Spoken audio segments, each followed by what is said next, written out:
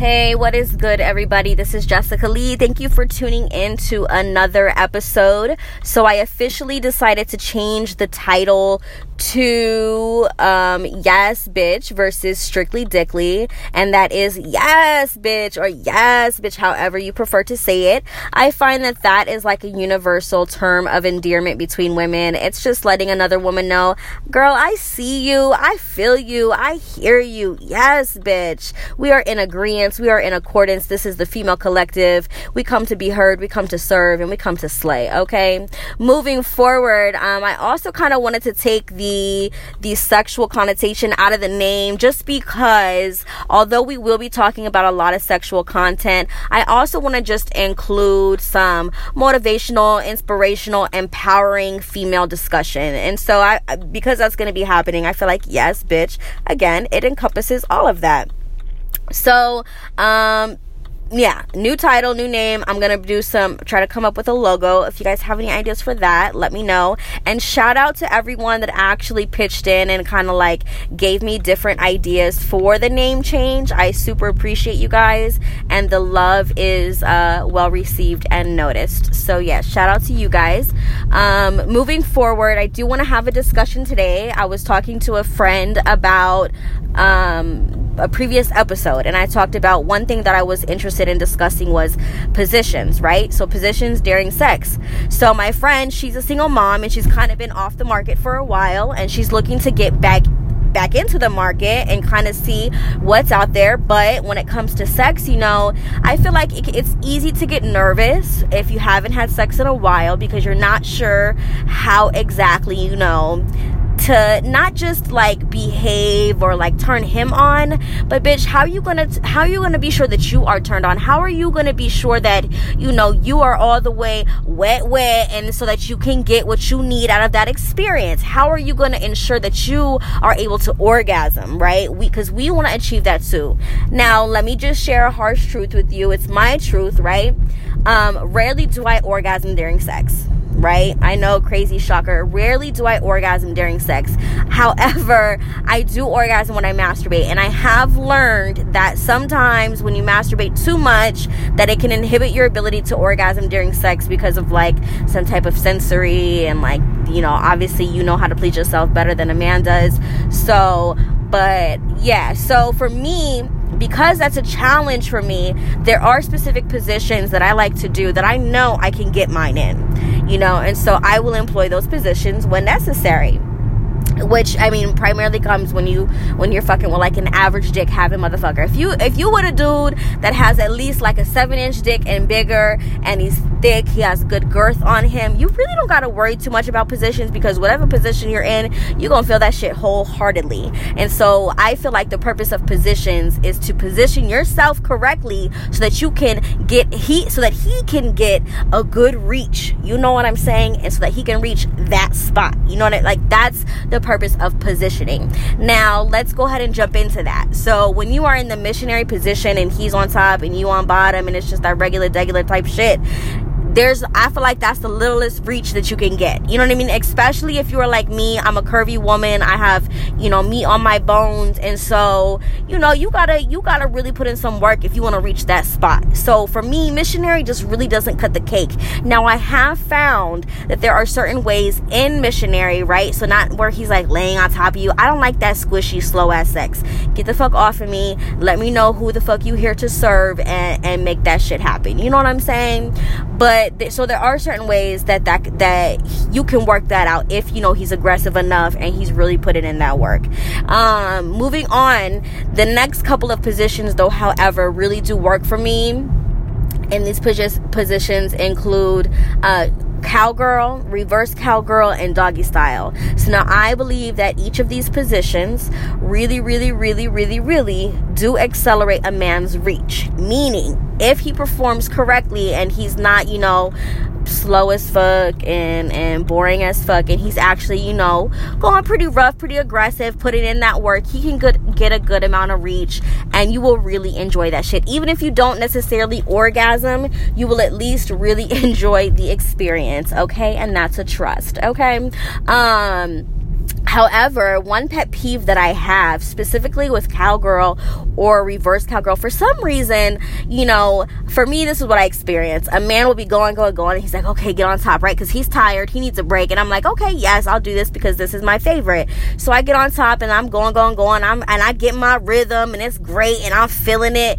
And then this motherfucker wants to like adjust his hips, or he wants to now participate and add to the thrust. And I'm just like, fool, I got on top for a motherfucking reason, okay? If you wanted to do the work, then you could have kept your ass on top. If I tell you to sit the fuck still and let me do what I'm doing, please don't move, okay? If I'm hitting my rhythm and then you go to adjust, you are fucking up my rhythm. And I could have been on the verge of climax and you have just brought me back to ground zero. You know what I mean? Like, don't do that shit. So that's a pet peeve that I have with that position. But again, if you have a motherfucker that knows how to listen and is actually interested in making you climax, then that should not be an issue.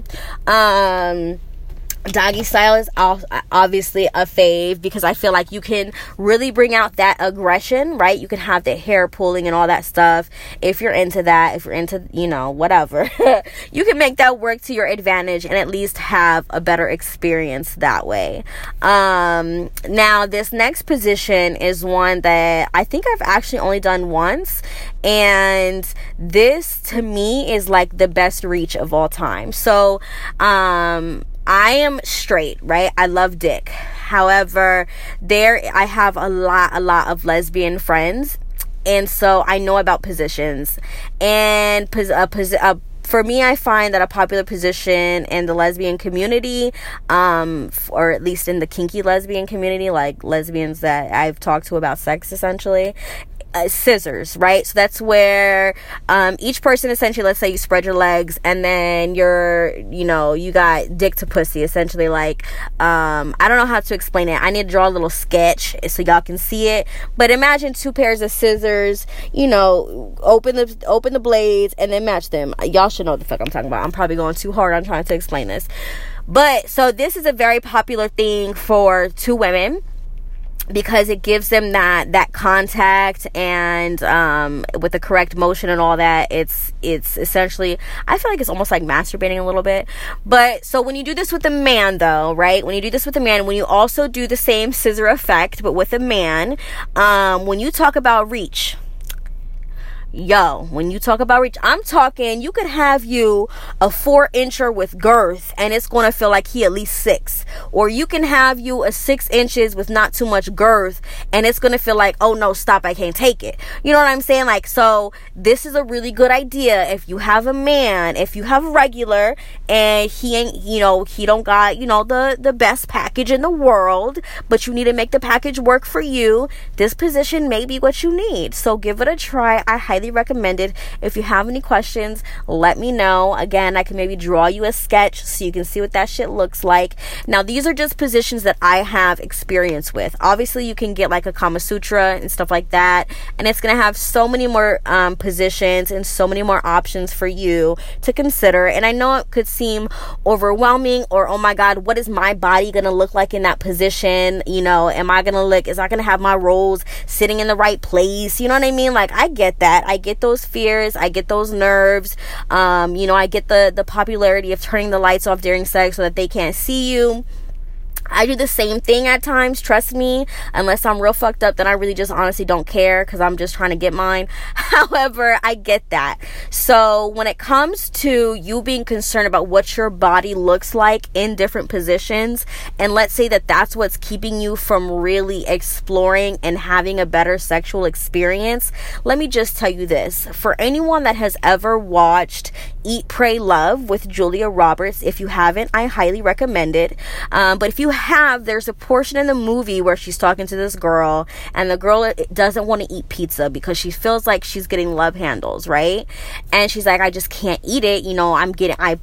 Mind y'all, this bitch was skinny as hell, and y'all know I'm just like, bitch, you skinny. If you motherfucking put it on weight, bitch, I'm a motherfucking whale, okay? Because that shit don't make. Anyways, she was feeling self-conscious about her love handles, and Julia Roberts said, girl, when you are in front of your man, when you are laying butt ass, she didn't say this is my my interpretation.